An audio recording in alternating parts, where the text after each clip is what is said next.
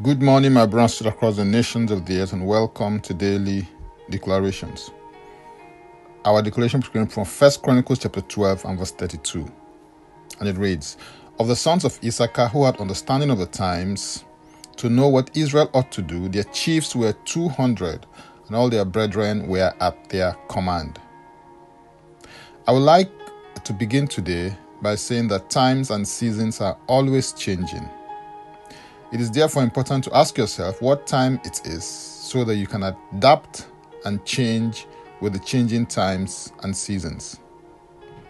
When this doesn't happen, monuments arise and movements become monuments, and you expose yourself to the risk of becoming outdated, obsolete, and irrelevant. The sons of Issachar in their time were always on top of things.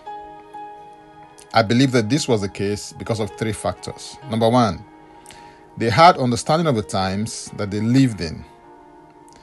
The spirit of understanding deals with having comprehension and insight into things. Number two, they knew what Israel ought to do. The spirit of knowledge is concerned with obtaining information and being aware of the true state of things. Number three, they had distinguished leaders and loyal followers. The spirit of leadership essentially focuses on the application of knowledge and understanding through the outlets of initiative. Wisdom is a major prerequisite for leadership. Genesis 49:14 and 15 declares, "Issachar is a strong ass, couching down between two burdens. And he saw that rest was good, and the land that it was pleasant, and bowed his shoulder to bear, and became a servant unto tribute." This was the prophetic declaration concerning Issachar. Issachar was strong, he saw, and he served. Issachar manifested strength, vision, and a willingness to serve others. You will need strength, vision, and be willing to serve others in order to become a leader. This is important because, according to John C. Maxwell, leadership is influence, nothing more, nothing less. Influencing others involves inspiring them to dream more, learn more, do more, have more, and become more through passion, vision, and conviction.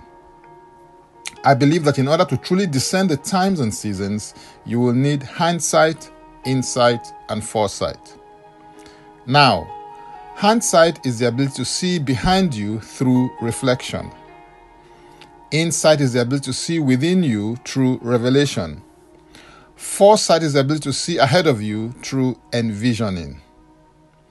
A combination of hindsight, insight, and foresight will lead you to discernment.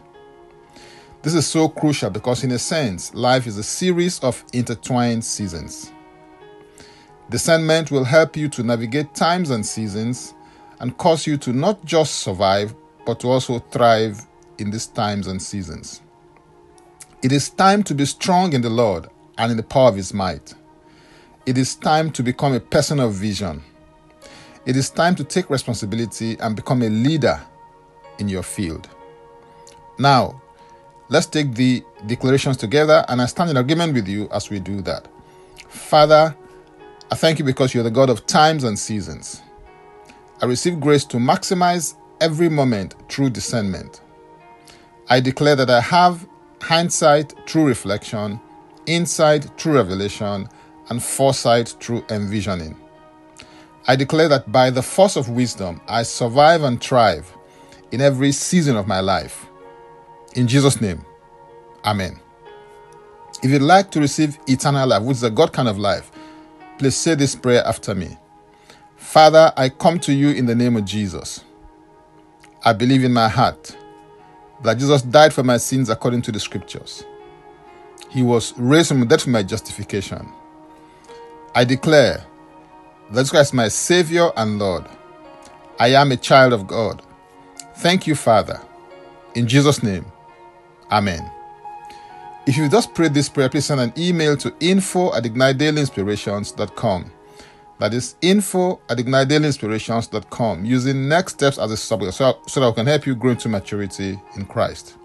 You can subscribe to Daily Declarations Podcast by going to Linktree/Francis Ubeku.